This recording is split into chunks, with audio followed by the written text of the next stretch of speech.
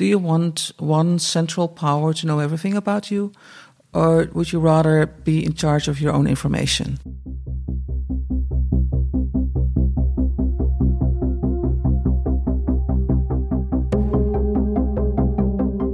Hello, and welcome to Exploring Digital Spheres. In today's episode, we talk about smart citizens. We've all got smart products and are connected to the cloud, but that doesn't necessarily make us live in a smart society. Christian Grauvogel interviews Marleen Sticker on the concept of digital participation, connectivity, and disruptive new ideas. They talk about the Fairphone, Fab Labs, and challenging digital business models. Here's their conversation. Welcome to today's episode of Exploring Digital Spheres. My name is Christian Grauvogel and I'm here today with Marleen Sticker, founder of Waag Society, an Amsterdam-based interdisciplinary media lab and research institute. Welcome, Marleen. Well, thank you. So I actually wanted to talk today with you about digital cities and smart citizen, but I found out that beside all your work in this field, you invented the Fairphone. So I'm really curious, how did this happen and how is this connected to your work in the digital city? Well, I think I didn't really invent it, the Fairphone. It was a research project in De Waag, in our organization. Bas van Abel was head of our creative team and was very much involved in open design and Fab Labs and maker culture. And I think it started by opening up a mobile phone, trying to figure out what's in it. And then we realized that there were a lot of problems with what's inside of those gadgets and mobile phones. A lot of conflict minerals, child labor. You can't really repair. If you open a mobile phone, it's almost immediately kaput. So the idea started for can we change how a mobile phone is being produced, and this was also in the context of a project with people were worried about the conflict minerals in the Congo. So Bas and a team of De Waag went to the Congo to see who was working in the mines to get coltan, for example, which is one of the minerals that you need to make tiny gadgets and mobile phones. And from there it started as an idea. And then we realized we should present it as let's make our own phone, as we do with everything. We have this maker culture in De Waag, a hacker culture in De Waag. So we don't take the products and the world for what it is. We want to open it. We want to open the black box. So I think that's why Fairphone is totally in sync with the values and the ideas of De Waag. But from there, it's spun off and now it's a separate company, 60, 70 people, and quite successfully both making a phone, a smartphone, but also still very much in the research mode to figure out what is the chain of production of this kind of technologies and still in a modus of creating open technologies. So, to understand a bit better what you're working on, with the Waag, you're promoting smart citizen or the term of smart citizens, and you want to educate and empower citizens also in the sense of technology, as you explained with the smartphone, with the Fairphone. So what do you exactly mean by the term smart citizens and what are you actually doing to empower citizens in a digital age? Well, smart citizens, you can see it from two sides. It's both coming from citizen science, from maker culture, from opening up the black box, technology literacy. So citizens that are smart can also really participate in a democracy and have the ability and the knowledge to be an active partner in it. But it's also, of course, a reaction to the whole theme and frame of the smart city, where the city is smart and the citizens are dumb, or a lot of the smart city technologies tells us that the technology itself can run the city. Just put some sensors somewhere, do some artificial intelligence, some deep learning, and all the problems will vanish. And so just trust the technology. And I think for the Waag, we love technology, but we understand that technology is not neutral. So it's really depending on who is creating the technology. Technology is not neutral in the sense that there are instructions in it. If you use data, this is not objective. Every data set is an interpretation of the reality. So it means something about who is defining where we're optimizing for.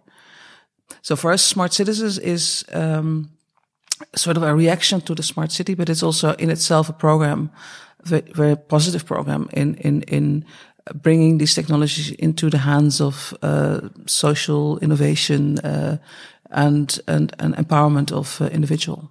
So you're actually in the Waag Society training citizens to understand technology in a different way and to understand the processes behind, or how are you actually doing this? Yeah, so the Waag is an institute with around 60 people on staff and another 100 on projects. So we can do a lot of projects, of course, at the same time. So we do research, we do public events, and we also have a regular program on citizen science, where we work together with citizens on how to measure water quality, air quality. So these projects are always together with people in the city, sometimes in the Netherlands, sometimes abroad. We do this also a lot in European collaboration. And yes, these are sessions there. Make Health, for example, is a program where we bring designers, citizens, people with issues because the wheelchair doesn't do what they want that the wheelchair should do. So to help them to solve their own problems together with designers and some hackers or other people with engineering skills. And it's a lot about bringing people together. And we don't believe that anybody in itself, in her or his own right, can understand everything. That also counts for civil servants or even engineers or people from science. You need each other to understand the next steps. It's all very hybrid, very interdisciplinary.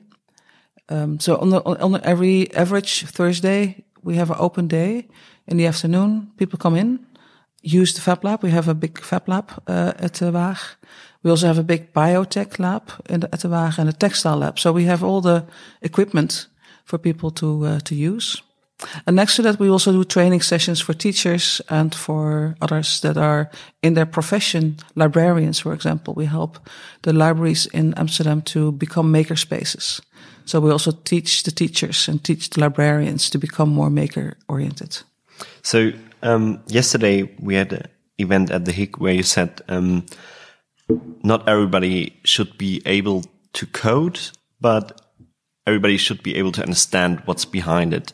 And also regarding your approach of smart citizens, you're trying to promote that people actually understand that. But isn't that also quite a big task to ask from citizens to actually understand codes? People who have never experienced coding before, and to ask from them to actually understand the technology to be able to participate in a democracy. Isn't that also like shifting a bit the responsibility to the citizens and asking quite a lot from them? Because that's nothing which I think we should take for granted. You can't expect people to just sit there in the afternoon or in the spare time and try to figure out how coding works. Well, I think if it's about what we teach in schools, I think I'm not so much for that everybody has to learn code or to code or programming, but I would love to see that we bring arts and technology together and more purpose-driven questions about environment and about how to understand your own environment. And so this is more digital tinkering or creative tinkering, which is more maker culture. So I would love to see people have more ability to repair their own stuff and be less consumer and more producer, co-producer. But I totally agree with you that it won't be that every citizen will be able to understand the black box or what's inside or behind the technologies. So this is only just one of the measures that we need to do to educate and to open up the ability for people to learn and to participate. But we also need regulation. If you think about our food system, people, when they go into the supermarket, they don't have to check themselves if there's dioxin in the chicken, because we have all kind of regulations for this. So that should be the same for all the apps that we download. It should be totally normal that the parties that are putting these apps in the App Store can't take your data away. And now this is not regulated good enough. So we need really fierce regulation so that even very, very, so not only the happy few has the ability to understand and choose for an alternative, but that it's just normal that this kind of technology apps and gadgets, that they don't surveil us. It's really weird. I mean, they're now selling these smart shoes. Actually, they're being hacked, so and then you can't walk anymore. So you buy stuff. It's so strange. People buy the stuff and then this technology turns against you. It's a very strange concept, and so we have to be protected to this kind of technology. So you would suggest that, analog to the regulations we have in analog world, in like if you look at consumer rights, that we somehow also adapt them in the digital sphere and have like the consumer rights we have in the analog world also implement that in the digital sphere. And at the moment it's quite a strange time because on one hand we have the GDPR, which is the privacy law coming from Europe, which has to be implemented in every nation state, and that's definitely a game changer. But we also have Article 13 now, which is protecting the rights of publishers, which is against consumer rights. So from Europe, it's a very strange situation that also PSD2, which says that banks have to share our bank information with third parties based on our consent, but we know how we give our consent. Like, you give me a little bit discount. Oh, you have my consent. So the question is, if people give consent to third parties to do something with their data, is this real? Can we ask people to make that decision? So yes, we need to regulate it, but it will take us a lot of time, a lot of years to get it right. This is not an easy thing. There are so many different lobbies on European privacy legislation, but also on the rights of publishers, the telecom rights. So it will 25 years we took it for granted. We approached the internet as a market, and the market players would do right. And of course, it's not right. It's far from right. So it will take us at least 25 years. I hope faster, 5 years, to get back to a more commons-based internet, which public values and where not the market is in charge. So now you mentioned also data governance as an important aspect, and the question who actually governs the data which is produced on a daily basis. That's something you're also working on with a Decode project, European funded project, also in collaboration amongst others with the city of Barcelona. And what is happening in that project, as far as I know, or as far as I understood, is also that trying to develop more communal alternatives to existing platforms. And that's something also you promote yesterday in your talk, that we need also, communal owned platforms beside the ones which already exist, to actually have an alternative we can promote to citizens. But isn't that the paradox of platforms, that if there's one existing platform running, that it's not really that easy and possible to just set up your own thing and say, okay, well, we have another alternative, really good data governance model on this platform, which is really citizen centered. Now, please move all to this alternative, which is communal or state owned. But that actually, if there's one big player in the platform, that the people stay on it. Like there have been examples with like Airbnb and co, where people try to set up something else. I think that's also something you're doing with the Waag. And then you see that it's really difficult to move the people there, even if they see the direct benefit. Like how do you think we could tackle that question and how we could deal with that problem. Yeah, I've started the Facebook Liberation Army with Geert Lovink and some others in 2014, and we throw this party, the Facebook farewell party, and so people showed up. But a lot of people were very hesitant because they didn't know how to leave Facebook because it's their own, propaganda machine, for example, or they have all their relationships there, or they have all their family ties there. So it's quite difficult for people to leave a social platform when they invested so much time in it. And on the same time, people start to feel very unease with these platforms. And people are much more open to alternatives than before. So to me, the difference between 2014 with the starting point of the Facebook Liberation Army and then 2018, the GDPR, but also national television, a show that from Lubach, a very popular television host, who altogether said we are going to leave Facebook altogether with 300,000 people. I think there is a big change. I think and of course the first have to leave, and then the others will follow as always. And we have seen this in the past as well. We see that young people don't go to Facebook at the moment. They're on Instagram. That's another problem. That's the same problem, of course. I do see that it's problematic to get people to another platform. On the other hand, we also have to make it very easy. And at the moment, it's not that easy. So if you ask for alternative to Facebook or Instagram, it's difficult. I mean, there's not a real good alternative. If you think about an alternative to Google search, I can say DuckDuckGo, Startpage. So there are many of them already. If you ask people alternative to Google Mail or Gmail, I can say ProtonMail. So there for a lot of the now existing technologies, there are alternatives. Only for social media, it's more difficult. And I think we're very close to a new generation of social media. And they will be very attractive and well designed. And they will have all the public values that we want to have in it, which means attribute-based identity, which means distributed data storage. And there are a lot of people also in Germany working on this. The project DOT project is a protocol which we need for a new architecture for social media. But also a person like Tim Berners-Lee with Solid. Tim Berners-Lee, the inventor of the web, is working on something which is more decentralized as a framework. So yeah, I think we are getting closer to it. But so we need really good alternatives before people will move to something else.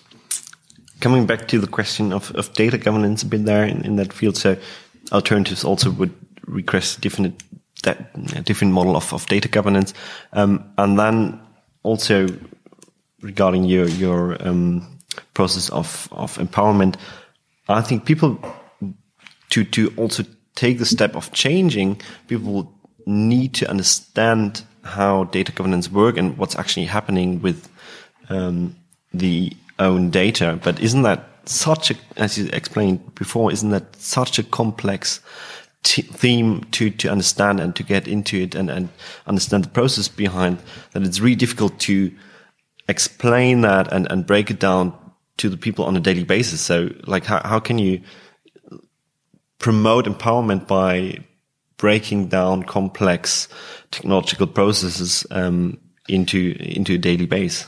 I think sometimes it's being being mystified. That's very complex and you can't really understand it. You need to study ICT or informatics or AI. I think part of the narrative around technology is that it's being mystified. And, so demystifying is also a very important, aspect of our work, which says, and you can simplify it. So you can simplify it, you make it more clear. What are the rules? And you have to bring it back to the stories. Do you want one central power to know everything about you? Or would you rather be in charge of your own information? People now think it's inherent of the internet that you lose your privacy. but it's not. It's based on the business models of these companies. So if we change that and we show that it's possible to have companies that don't make their business by profiling you, by being paid to mislead you and to manipulate you, then it's much easier. So not everybody has to understand in the technological aspects of it, but it's also about what kind of company is this? What is their purpose? Why are they there? What are they doing? So I think more and more we get back to the normal storyline that we know, like who is in charge, where's the power, where is there any democratic accountability to what the company is doing. And at the moment people experience enough of what's happening, when all these revelations about Cambridge Analytica and all the other stuff, what's happening at the moment. I think there's enough journalists working on these cases to make it clear what is the values behind the big tech companies at the moment. And I mentioned the book of Shoshana Zuboff, the rise of surveillance capitalism. Also more like scholars and researchers and professors are really doing good research on making it visible. And again, I think everybody there's a group of people that have a moral obligation to make the right choices. These are politicians. These are people in policy making for healthcare organizations, educational organizations. They have to make the moral decisions. With whom are they going to work together? Are you expecting your students to work with Gmail and Google Mail, or Gmail and Google, or will you choose for alternatives? Are you paying Facebook for your advertisement, or are you going to stop to do that? These are decisions. So I'm not saying that every single citizen should know about it, but I think there are some obligations to people that make policies, and they have to make the right choices there. So what would be your future vision, your optimist vision for a digital city? So where do you see the potential of technology on top of the societal base, which is needed, as I understood you, but where do you see the potential? Where could this lead as a, let's say, future imaginary? Where do you think the technology could bring us in a positive way in the digital city? Like, what is really needed? Well, I think my original enthusiasm for the internet back in 92, 93, when I started to use it for some activities, is that it can enable and empower people to collaborate, to work together over time and over space. And we can share solutions and make it available to other people. We can create a common knowledge, common tools. So I think the commons potential of the internet still is the thing that drives me and makes me happy. And I do see how it enables people to educate themselves, or to find new relationships, or to build new companies or organizations. The energy transition, since we have distributed technology, which on the background, the internet isn't distributed architecture, where you can add a node to the network and then you have all the access. So it is decentralized, which is very important and very disruptive in potential. So I think this potential is still there. It's also still working. So energy transition is possible as a distributed process because we have the tools. The whole concept of the power of the factories, and the power of 3D printing and personal fabrication. These are also two ways to think about how we develop the products. So again, distributed knowledge, open design can help also to become closer to our own, to be less consumer, more producer. So yeah, I do believe there's still a lot to gain from distributed open technologies, and but we really have to fight and be very aware of the dangers that lies into the more centralized powers that are in the platforms at the moment. So still a lot of work ahead. Good luck with that. I'm excited what's going to be next. And thank you for your time. Thank you so much for having me. That were Christian Grauwvogel and Marleen Sticker. If you want to know more about the Smart Citizen, have a look at the show notes. And as always, for more information on research done at The Hague, visit hiig.de. This was Exploring Digital Spheres. Catch you on the flip side.